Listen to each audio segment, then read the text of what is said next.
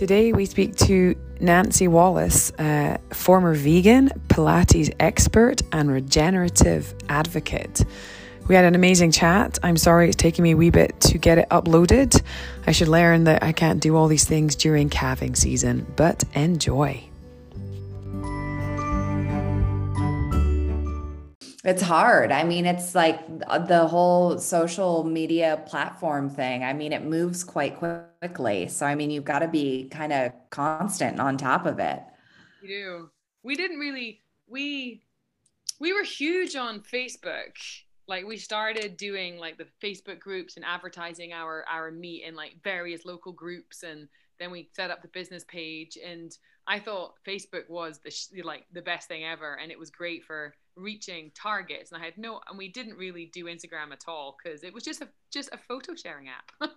Right. And then Facebook, I know they're owned by the same company, but Facebook really cracked down on any kind of animal sales. So even if you're selling beef or anything, it would get flagged as against their policies, and our ad accounts got cancelled, and it just got really hard. We still have the business page, and we have a huge following on there, all over, and I still run them side by side. But our Instagram, I think I started working October, November last year, and it's just jumped from like 300 followers to almost 9,000, I think now.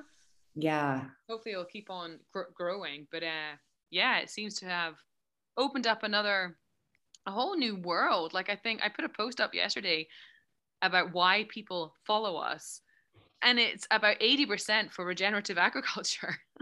Yeah, that's awesome. Not beef. Yeah. Well, you guys do a really good job. And I think that it's just a growing, I think people are starting to see the importance of it. And I think that it's just going to be a growing target of audience. So what got you hooked on regenerative agriculture? And I mean, you made a whole Instagram page on being regenerative. So like something must have really hit you. Yeah. Yeah. So I had a book on my nightstand for like 4 years that I didn't touch because it just it was something that I kept being like, oh, I'll get around to reading that. But it just seemed kind of like technical and daunting to me. And it was Growing a Revolution by David Montgomery. And he actually is a professor at the University of Washington in Seattle, Washington. Mm-hmm. And so finally, just one day I was ready for it, and I picked it up and I started reading it, and it really opened up my eyes and kind of changed everything for me. Like I started looking at my backyard very differently.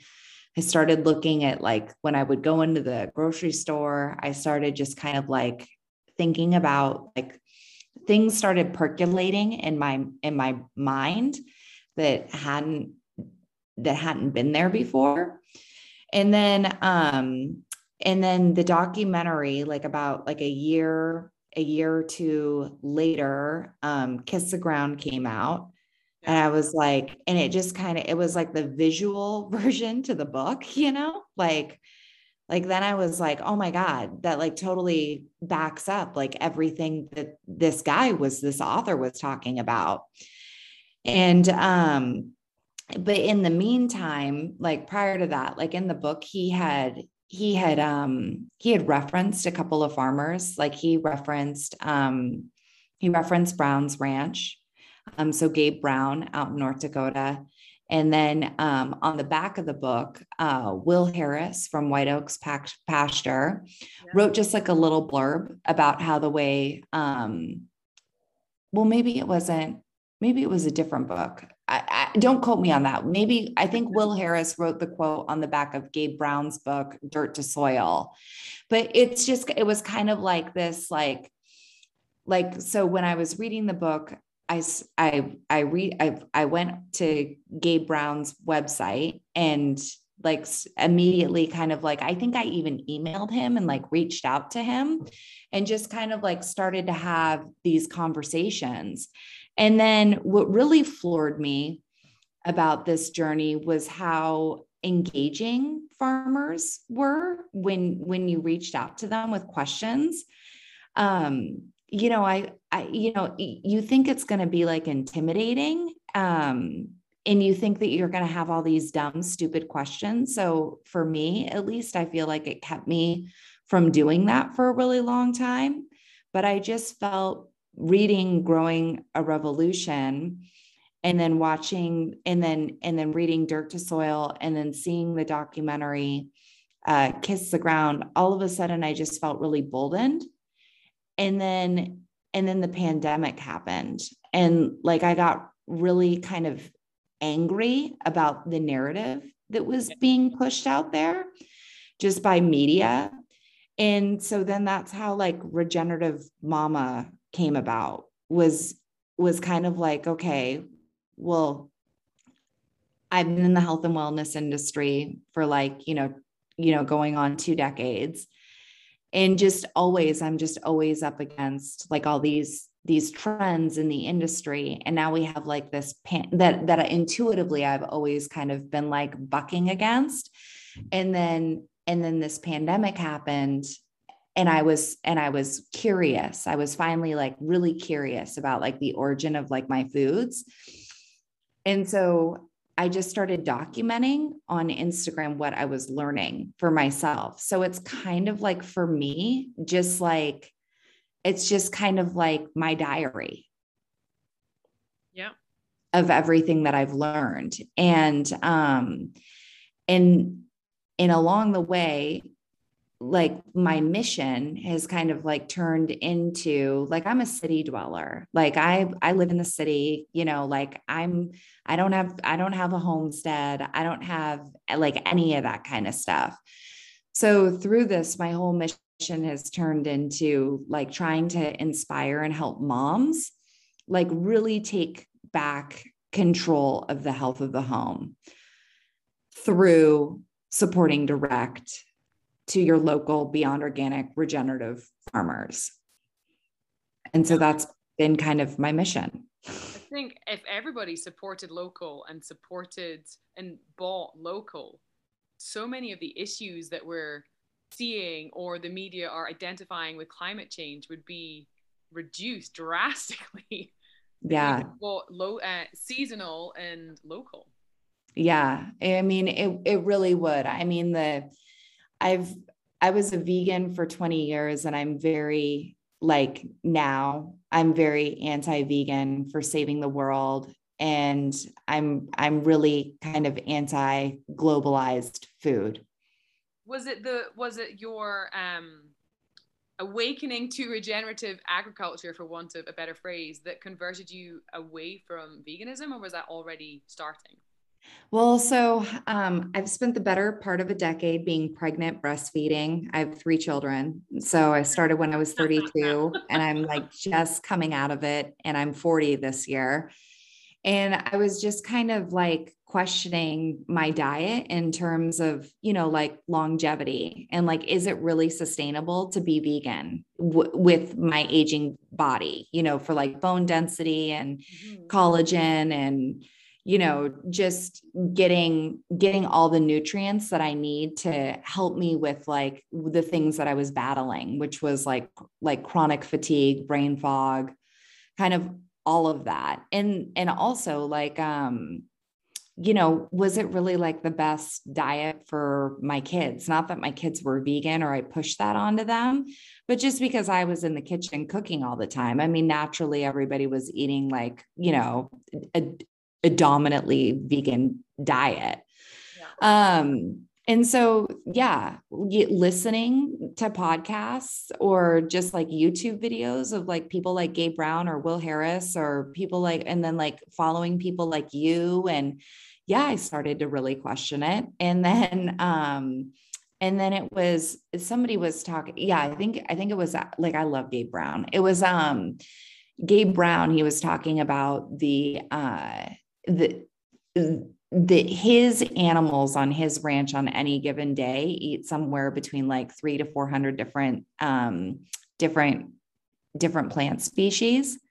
And then he just kind of started talking about, like vegans and, how many plant species do you think like a vegan can consume on any given day? And the phytochemical profile and the omegas of his product are just like way superior and more complex. And I don't know, but it was like listening to that and it just kind of like sealed the deal for me. I was like, okay, like I'm feeling this way. And like that's very rational. That makes a lot of sense to me. And I think it was like the following week, I started eating meat again. And I was like totally fine And making the transition. Did the brain fog go and the lethargy, the fatigue? Yeah, I mean, yeah, I feel more nourished for sure. I think the biggest difference was I stopped craving sugar. Yeah. As much as I had been craving sugar, which, like being in the wellness industry for as long as I've been like that, like nobody ever told me that like my sugar cravings could be a result of like my diet and being a vegan. So that was really big. But yeah, like more energy. I felt physically like more like I was stronger. I was better equipped for my days. Yeah. But we're contrary to what, I don't know, the non-meat eating community, we'll call them, believe, we are omnivores. Like, yes, we can survive on a meatless diet, but the key word there is survive. I don't think we thrive. Right. Yeah. We survive for sure. And then like, you start researching, what goes into making all these alternative milks and you like tempeh and, all these soy-based products. And I mean, it's like, it's not good for you. Or the environment, and it's not a death-free choice either. Like yeah. It isn't. Like, I know a lot of people think that, okay, I'm not going to eat meat, so nothing is going to die for my nutrition. And that's just not true. Like, I think there is a statistic out there that it's up to 100,000 creatures die per 24 acres. Whether right. they're a hummingbird or a bee or a dung beetle or a worm, but these are all super important to the nature balance. Like, we need them for crops and soil health, and if they're gone, like, it's got a huge impact.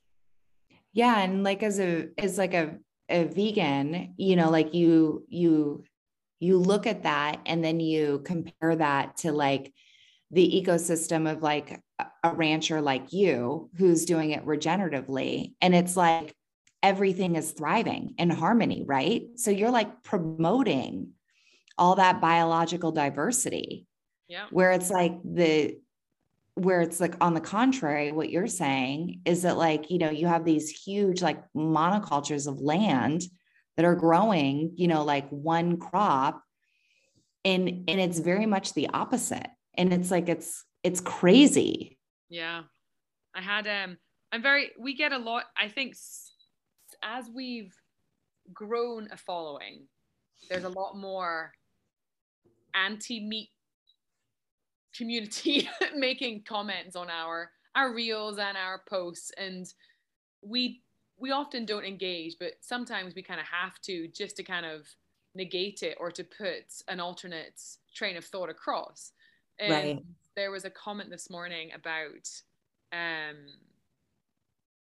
they were disagreeing with me and that cows and cattle are ruining the earth and are responsible for all deforestation and blah blah blah. And it was just a little bit of that is kind of true, but it's misinformed or it's twisted, and I don't like just going off half cocked. So I did some research and I was shocked. I'm going to read it out to you. I was shocked that this came up on Google when all I did was cattle ranching and deforestation, and this came up.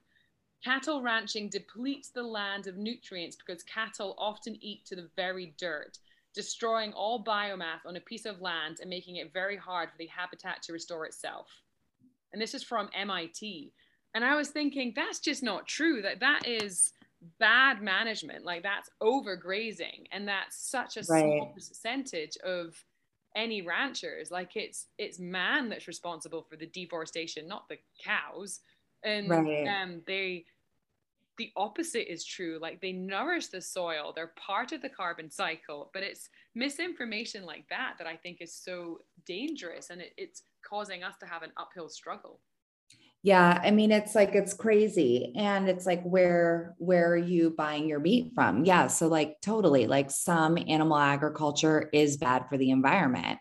There is deforestation happening, all over the world for like these huge conventional like monopolies to feed the meat that you're buying at like a Costco or like a McDonald's or like whatever.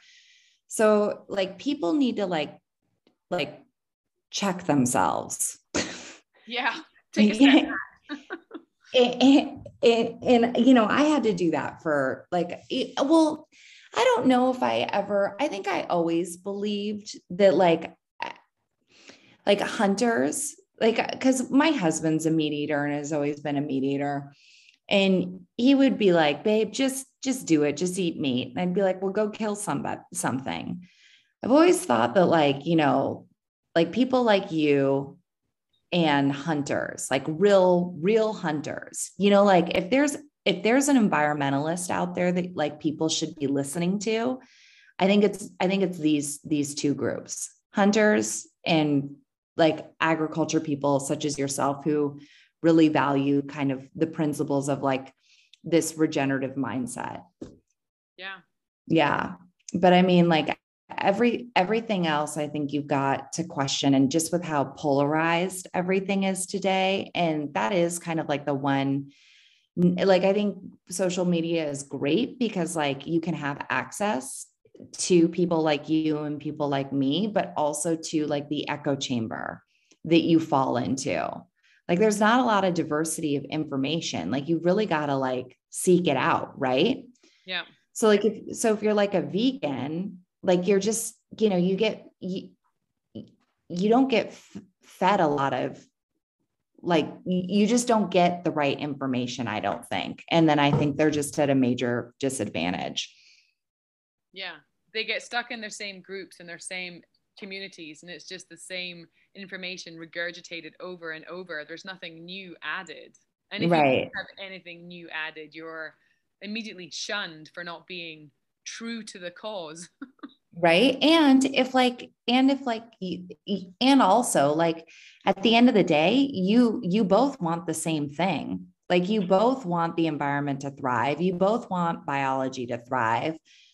So I don't get why there's like such a butting of heads with this, because I think like the vegan community and like where you're coming from are more in agreement about a lot of things. It's just like this one thing about like cattle and the way the animals are treated, which is like, okay, yeah, you might be a little misinformed with the relationship of animals and the formation of land and their role that it plays. But like, you don't want factory farming just as much as they don't.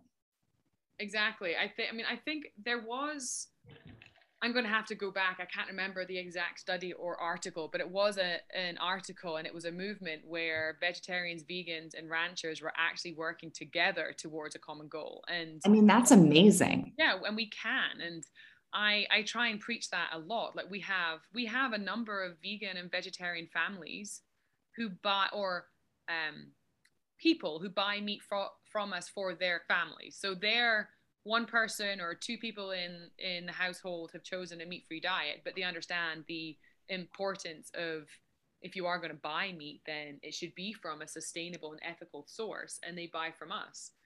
And Right. I pointed this out to someone we were in a discussion with that went on for like almost 72 hours. And she absolutely slated these vegans that buy from us. And it was like, oh my goodness, like you're on the same side. Like, Right. you're just arguing yourself into a circle. Right. Yeah. I know. It's like this, like, yeah, it's like this martyr thing. It's like, it's so crazy. It is. Yeah, totally. So you're in the health and wellness industry, and your focus is Pilates.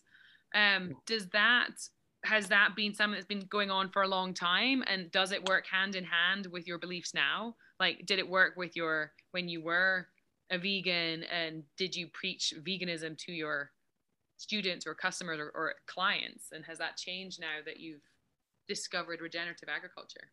Yeah. So in terms of like food, okay. So yeah, I've been in this industry for almost 20 years. I actually think of like the way that I teach Pilates, the authentic method of Pilates is like regenerative fitness, because it just creates total balance in the body, and it really hones the mind body connection. And so, like my clients who are well into their 80s are sometimes more fit and physically beautiful than, a lot of their younger counterparts that are like, doing like all this extreme fitness and all these, diet fads or, whatever. So I love the authentic method of Pilates. I feel like it's just it nurtures the body. It keeps the spine flexible, and it's very regenerative. So I love that. So then when I found regenerative agriculture, it was like, oh my God, this is totally in my, like, my wheelhouse. But when it comes to my clients, I've always told them that, consistency needs to be at the core of any workout routine. So you just have to be consistent. So these people who, like jump from, this type of exercise to that type of exercise, that works for some people, and other people, they struggle, or they'll end up getting, injuries, or they just find that they just can't, stay consistent with a program. Yeah. And then a lot of my clients will come to me in the same thing with like food. They'll be like, what do you think about, this latest diet trend, or this protein powder, or, like veganism or vegetarianism, or I'm doing keto now, or the paleo diet.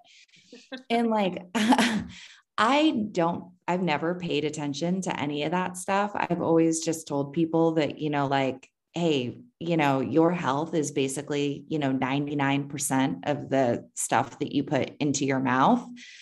And so if you're eating like a highly processed diet, and even when I was vegan, I avoided, like a lot of high soy products, and I never really did protein shakes, and I never got into tempeh sandwiches or like any of that stuff, or like, the Beyond Burger or whatever, because I just thought that was it. To me, it just was all really high processed. And for me, being vegan was more about, just eating food from the ground and getting my nutrients from the ground was kind of like my whole connection to it. And the fact that like when I was younger, I didn't have a lot of information on, where my animal sources were coming from. And I would feel guilty when I would eat at restaurants and stuff, or I would, I'd go into Whole Foods and I'd buy something, but like, commodity food, you don't know the origin, whether you're vegan, vegetarian, no matter what diet you're doing. If you're buying mostly commodity foods, you really don't know where it's coming from. And so I had a lot of guilt around that, like going to Thai and, getting my chicken pad Thai, and, so I just stopped. Like one day I just stopped, because there was no control for me, but I felt like there was more control with the plants for whatever reason, even though it was still this. Now reflecting back on it, it's like, it's still the same issue, because I didn't know where my plant food was coming from.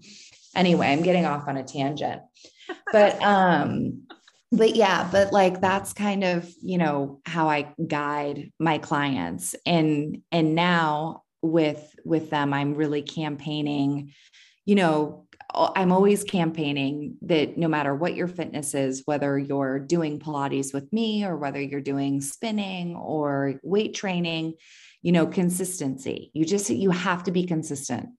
And then with food, my whole thing is now, trying to get my clients really excited about learning where their food comes from. So it's like, you buy an olive oil at the store, we really don't know where that olive oil came from, and trying to educate them about, why, get them curious. Like, why would you want to know? What are the reasons? And same for meat. So like this newsletter that I'm sending out this Sunday, I've teamed up with a local farmer in our area, and he's starting his CSA, like to take orders for his CSA. So I invite my clients to do that. And then there's a rancher in our area, and he's taking orders for spring and summer. And so I'm going to offer them that. And then I just kind of encourage them to, like follow me on Instagram, and I write newsletters, and I'll share articles when I find articles that I feel like are interesting, just to kind of, because I think this second phase of my life is now really combining all of it together, like having a fitness routine that is really nourishing for my aging body and makes me feel young. And then also really to take control of my health and the health of my home.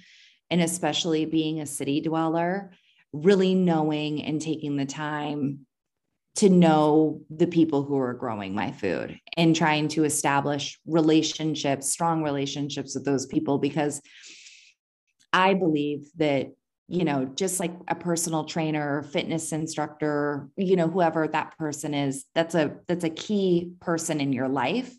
I think the farmer should be equally, and probably more of a role in people's day-to-day lives, or weekly, than they are right now. Does that make sense?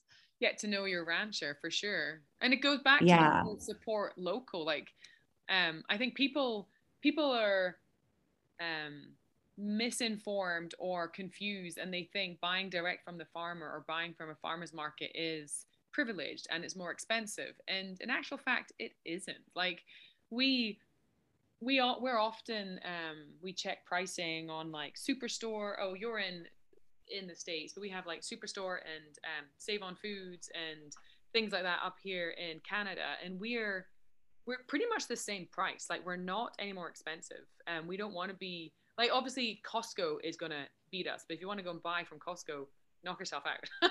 Right. But we're not that much more expensive, and I think, and I know a lot of other ranchers they may be just a little bit more expensive than us, but still they're within cents of what you could get at the store.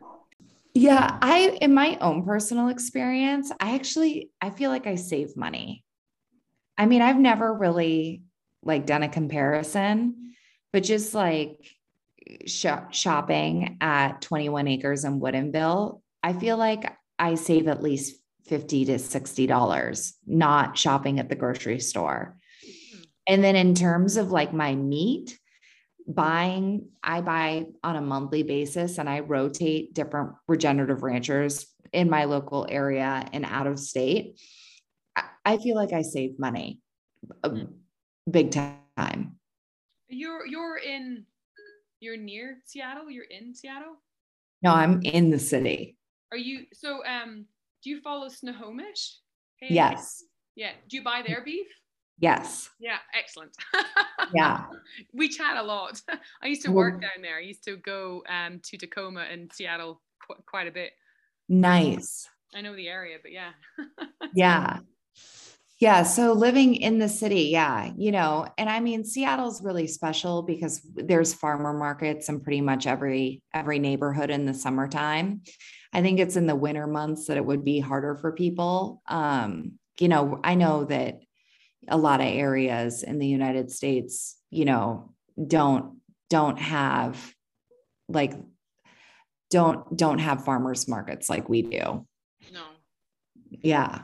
I think they're definitely growing in popularity though. Like, they seem to be everywhere. Like, we actually don't do farmers markets. We do everything online. We did our first market last year was a local it was called Market on Market. We have a street called Market Street, and it was this. They had put vendors along the street for the summer period, 2 days, and we did that. And that's the first and only one we've ever done. We've never really done farmers markets.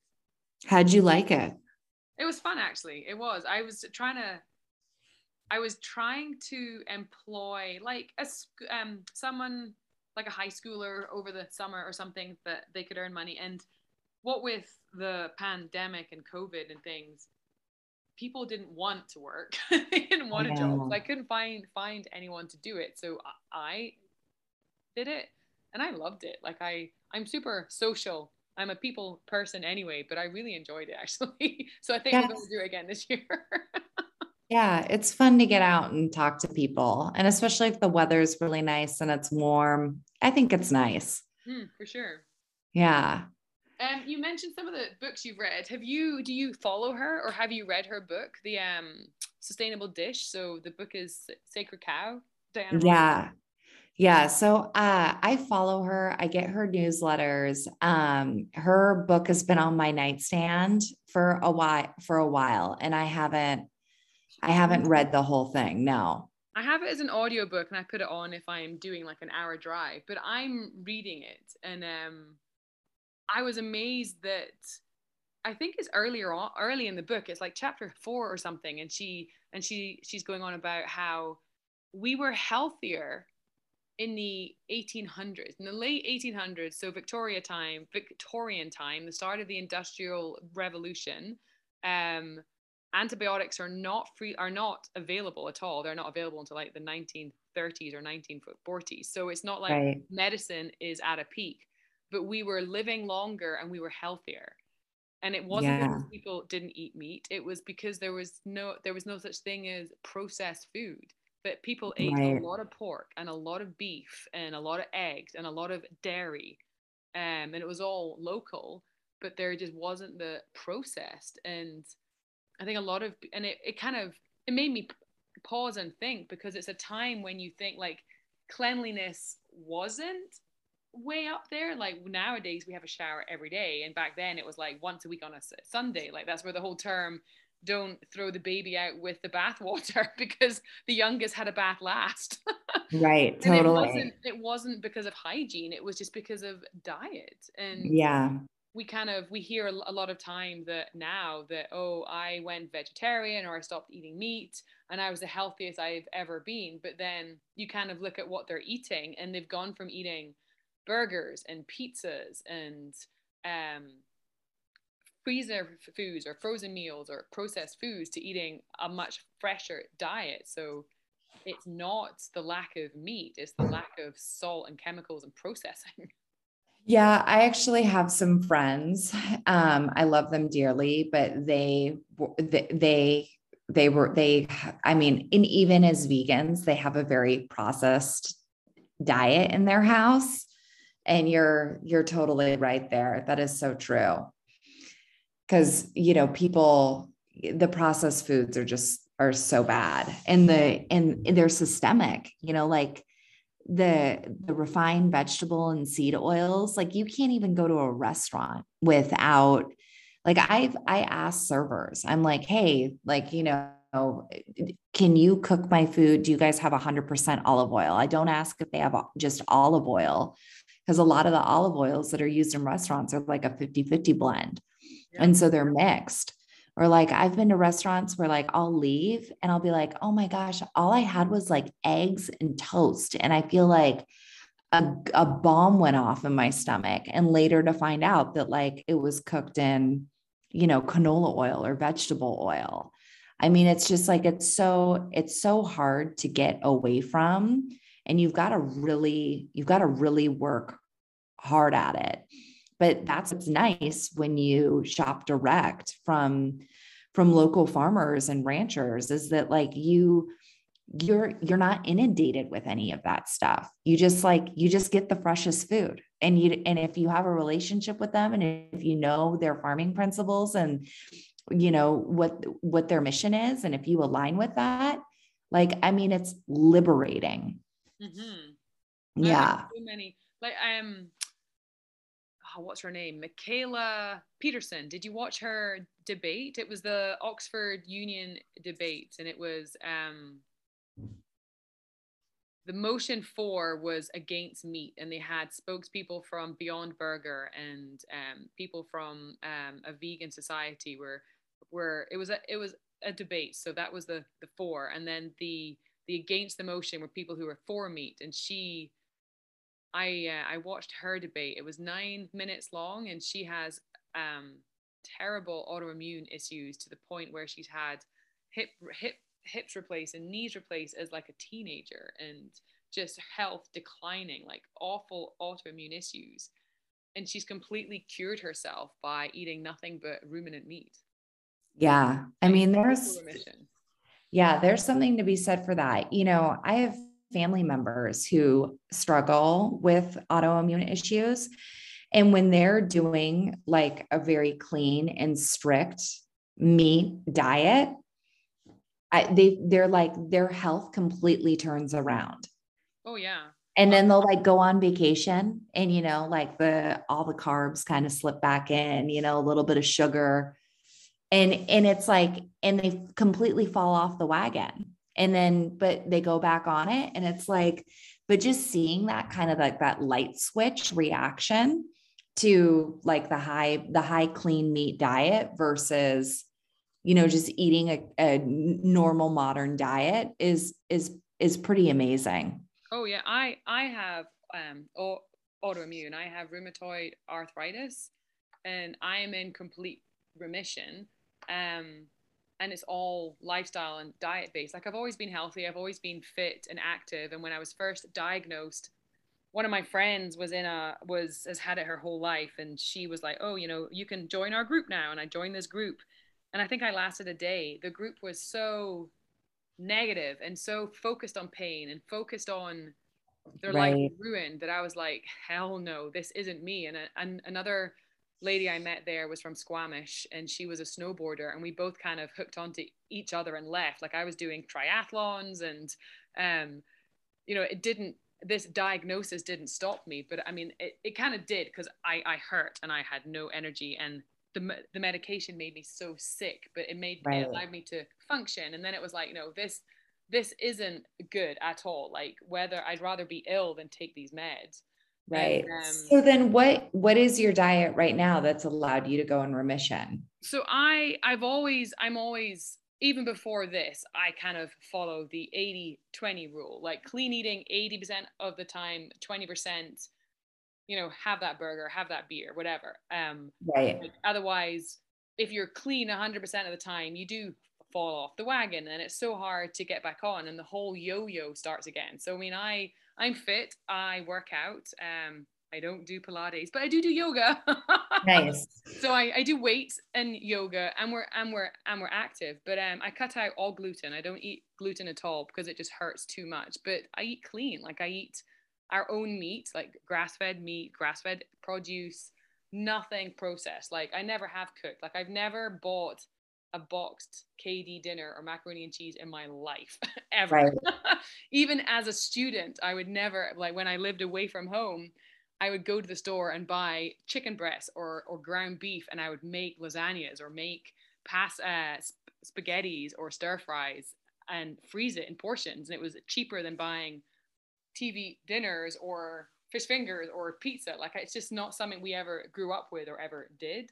So I know it's such a lie. It's such a lie that that's cheaper eating. It's not. But I mean, like I just dialed it in to be cleaner. Like I don't.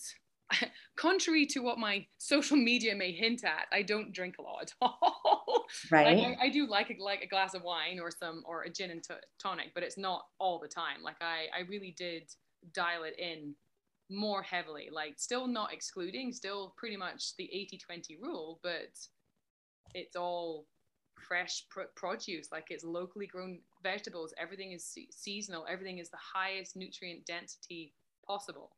So how much of the food are you getting from your own operation? All our beef is ours. We swap. There's a couple of ranches around us that we swap beef for lamb and pork and chickens. My neighbor has eggs. We get all their eggs. Actually, a guy just dropped off a huge box of fish this morning. They live close to us, but they have a fishing operation down at the coast, and we swap ground for fish. So it's all freshly caught like last week and just flash frozen and super local. So we eat a lot of fish too, but everything.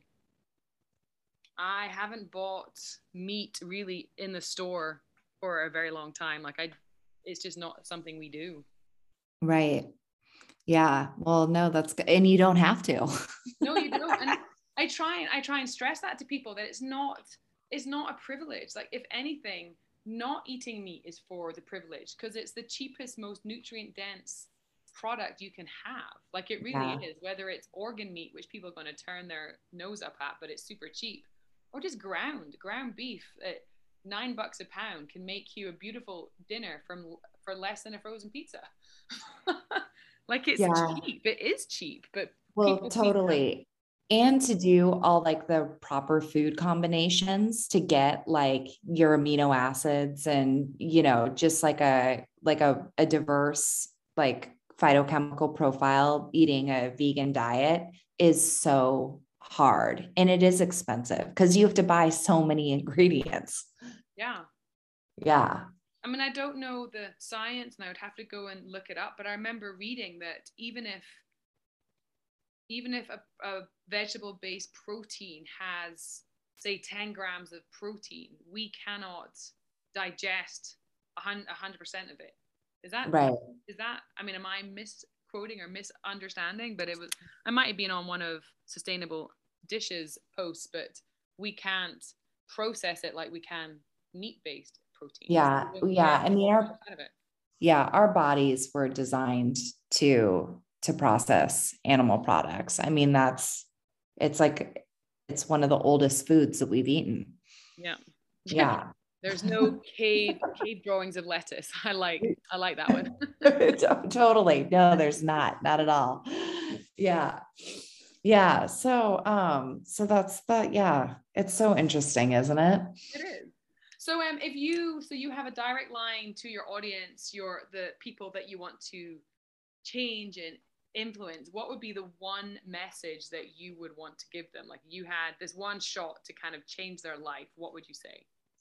Well, so as a mother, you know, I mean, like one of my biggest successes is like my kids don't like macaroni and cheese out of a box. Like, I'm just like, when they go over to somebody's house and the parent will offer macaroni and cheese, and then they give them like Kraft or Annie's or whatever, my kids are like, what is this? I mean, I feel like I've won, you know? I'm describing you right now. You just can't see. Yeah. I'm like, I am winning. But like being a mom, really taught me about snack culture. And I mean, I'm so anti snack culture. I despise it. But it can feel so impossible. It just, when you look at somebody and what I'm doing, I know how it feels. I know that feeling of like, how am I going to do that? How am I going to get my family to eat like this? How could I not go to the grocery store and bring home like 6 different bags of chips? Like, cause that's like all kids eat. And it's like, and that's what we tell ourselves. Like, that's what kids eat. They eat crap. So we feed them crap because that's what we're telling ourselves. That's what we tell them. And that was kind of like my biggest, that was like my biggest goal, was to like change my mindset around those things. So actually, like my son, who's my oldest, had a worse diet in his earlier years than my third child. And it's because my mindset has totally changed around food.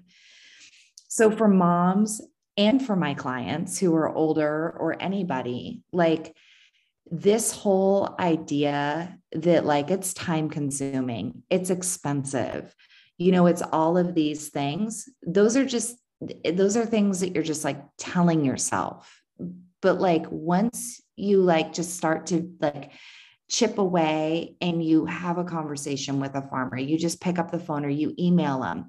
It's like you're rewarded with their response because they're so happy to hear from you. They want to tell you everything about their operation. They want to get to know you because you are their customer. Like that's really rewarding, and that like draws you in.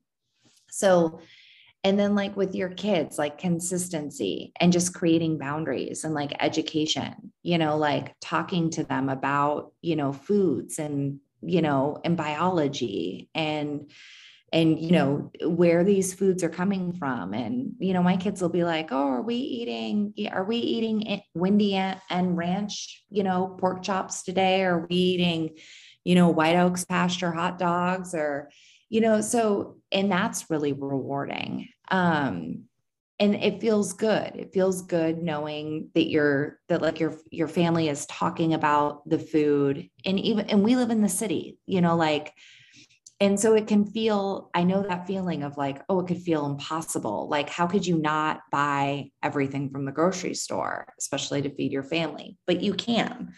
And so I think that that's like the biggest thing. And like what I want to help people do is I want to give them the tools, like through my website. Like I've got all my vetted farmers, and I've got farmers that I'm adding to the list all the time. And like there's products at grocery stores that I've done a lot of research, and like I've vetted those products. Like you can't buy direct from these companies, but like these are companies that are doing the due diligence. Like they've got good farmer, a network of farmers in their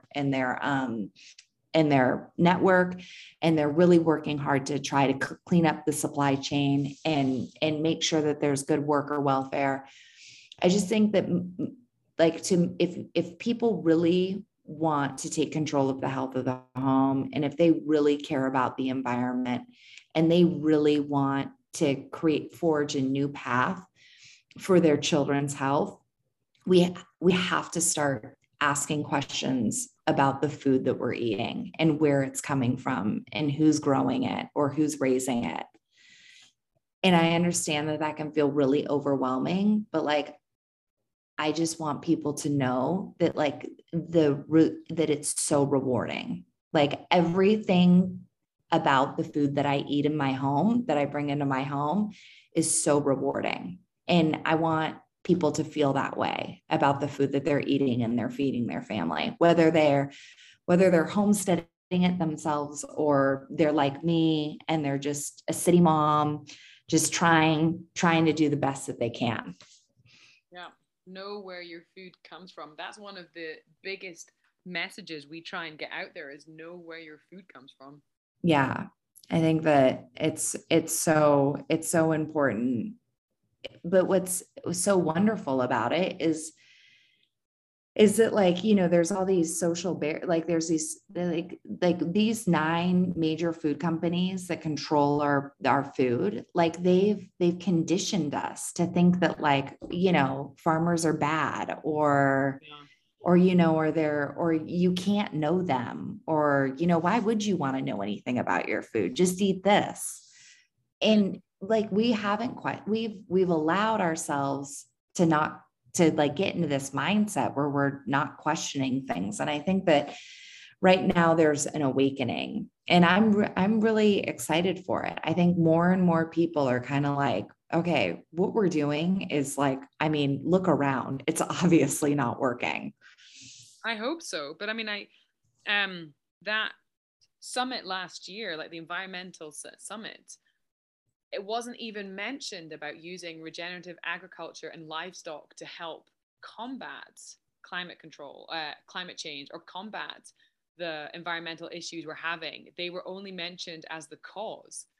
And it's just like, you have all these experts and they're not even open, or maybe they are open, but it doesn't pay their wages because fertilizer, the companies that build or manufacture chemical fertilizers are like the same companies that are heavily invested into these crops, and they don't get paid if people don't buy them, and it's so corrupt. I mean, it's the same for everything. Like you can take that stance onto so many things that we live with. But yeah, it's true.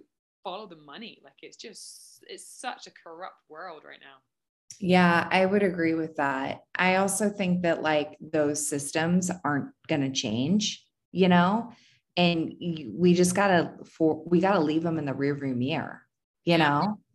I mean, so, I mean, it's great that they're all getting together, but what's their motive? I mean, why wouldn't they do the best thing? And there is money in regenerative agriculture. I mean, there's money in all of this. Oh yeah. Yeah. Worm castings and humates and boron and fish hydrolysis and all these things that are molasses, like all these things that are natural and are so good for the soils. They could put the work into that as opposed to into chemical fertilizers. Yeah, exactly. So, I mean, they just have to, at some point, they will have to break their own cycle because it's not sustainable. They're just going to push it until, like, unfortunately, I feel like they're at the point of no return. I mean, like right now, it's like it's too easy, like they've got to be pushed up against a wall or something. And that's why I think like people like us are so important, because we can just kind of build our army, and that will put pressure on them. I mean, consumers can change markets within decades.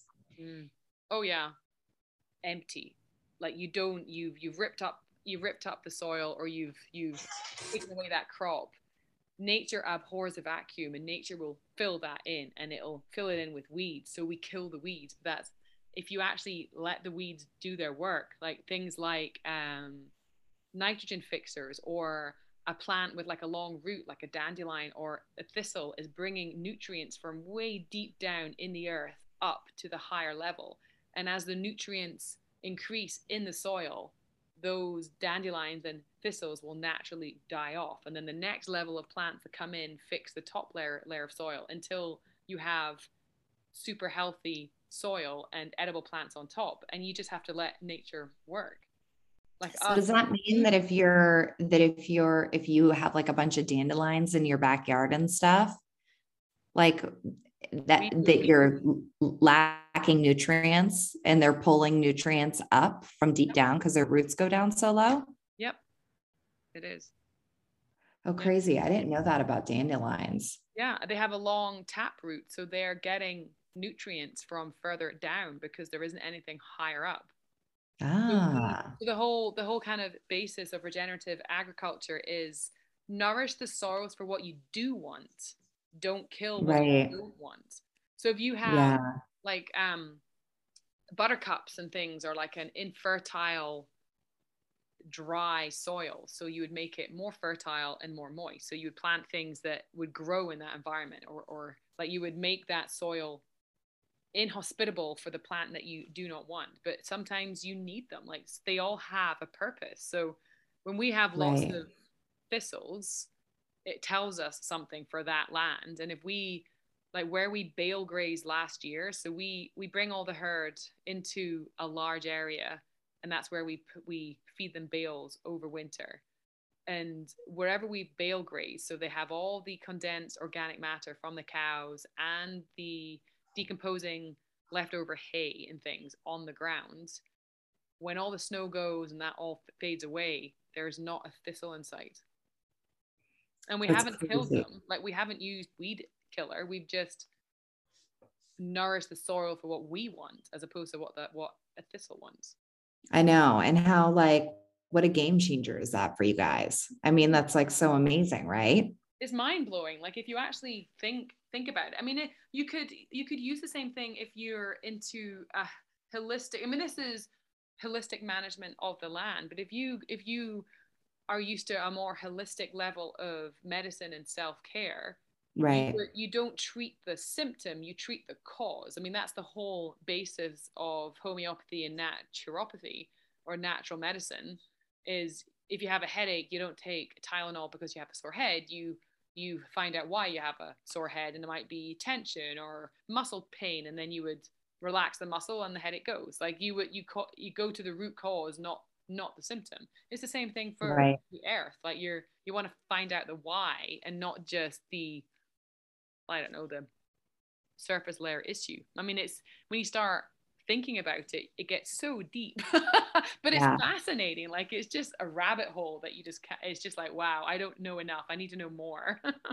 I know. And I wish that they taught more of this kind of stuff like at school, like the role, I mean, that like all these things play with one another. I mean, especially in biology. I mean, like you learn about like carbon, but you don't really you don't learn about like its role with like plants and stuff. And, that it's not necessarily like a bad thing. It's actually food when used properly.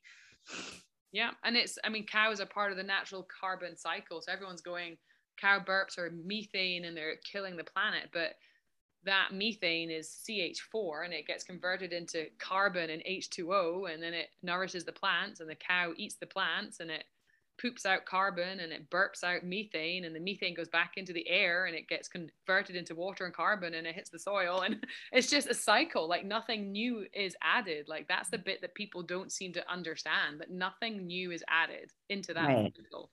It's just a cycle. It's very cyclic, whereas transport and oil and gas and industry are producing additional, like they're adding extra into the atmosphere, and the cows are trying to keep up.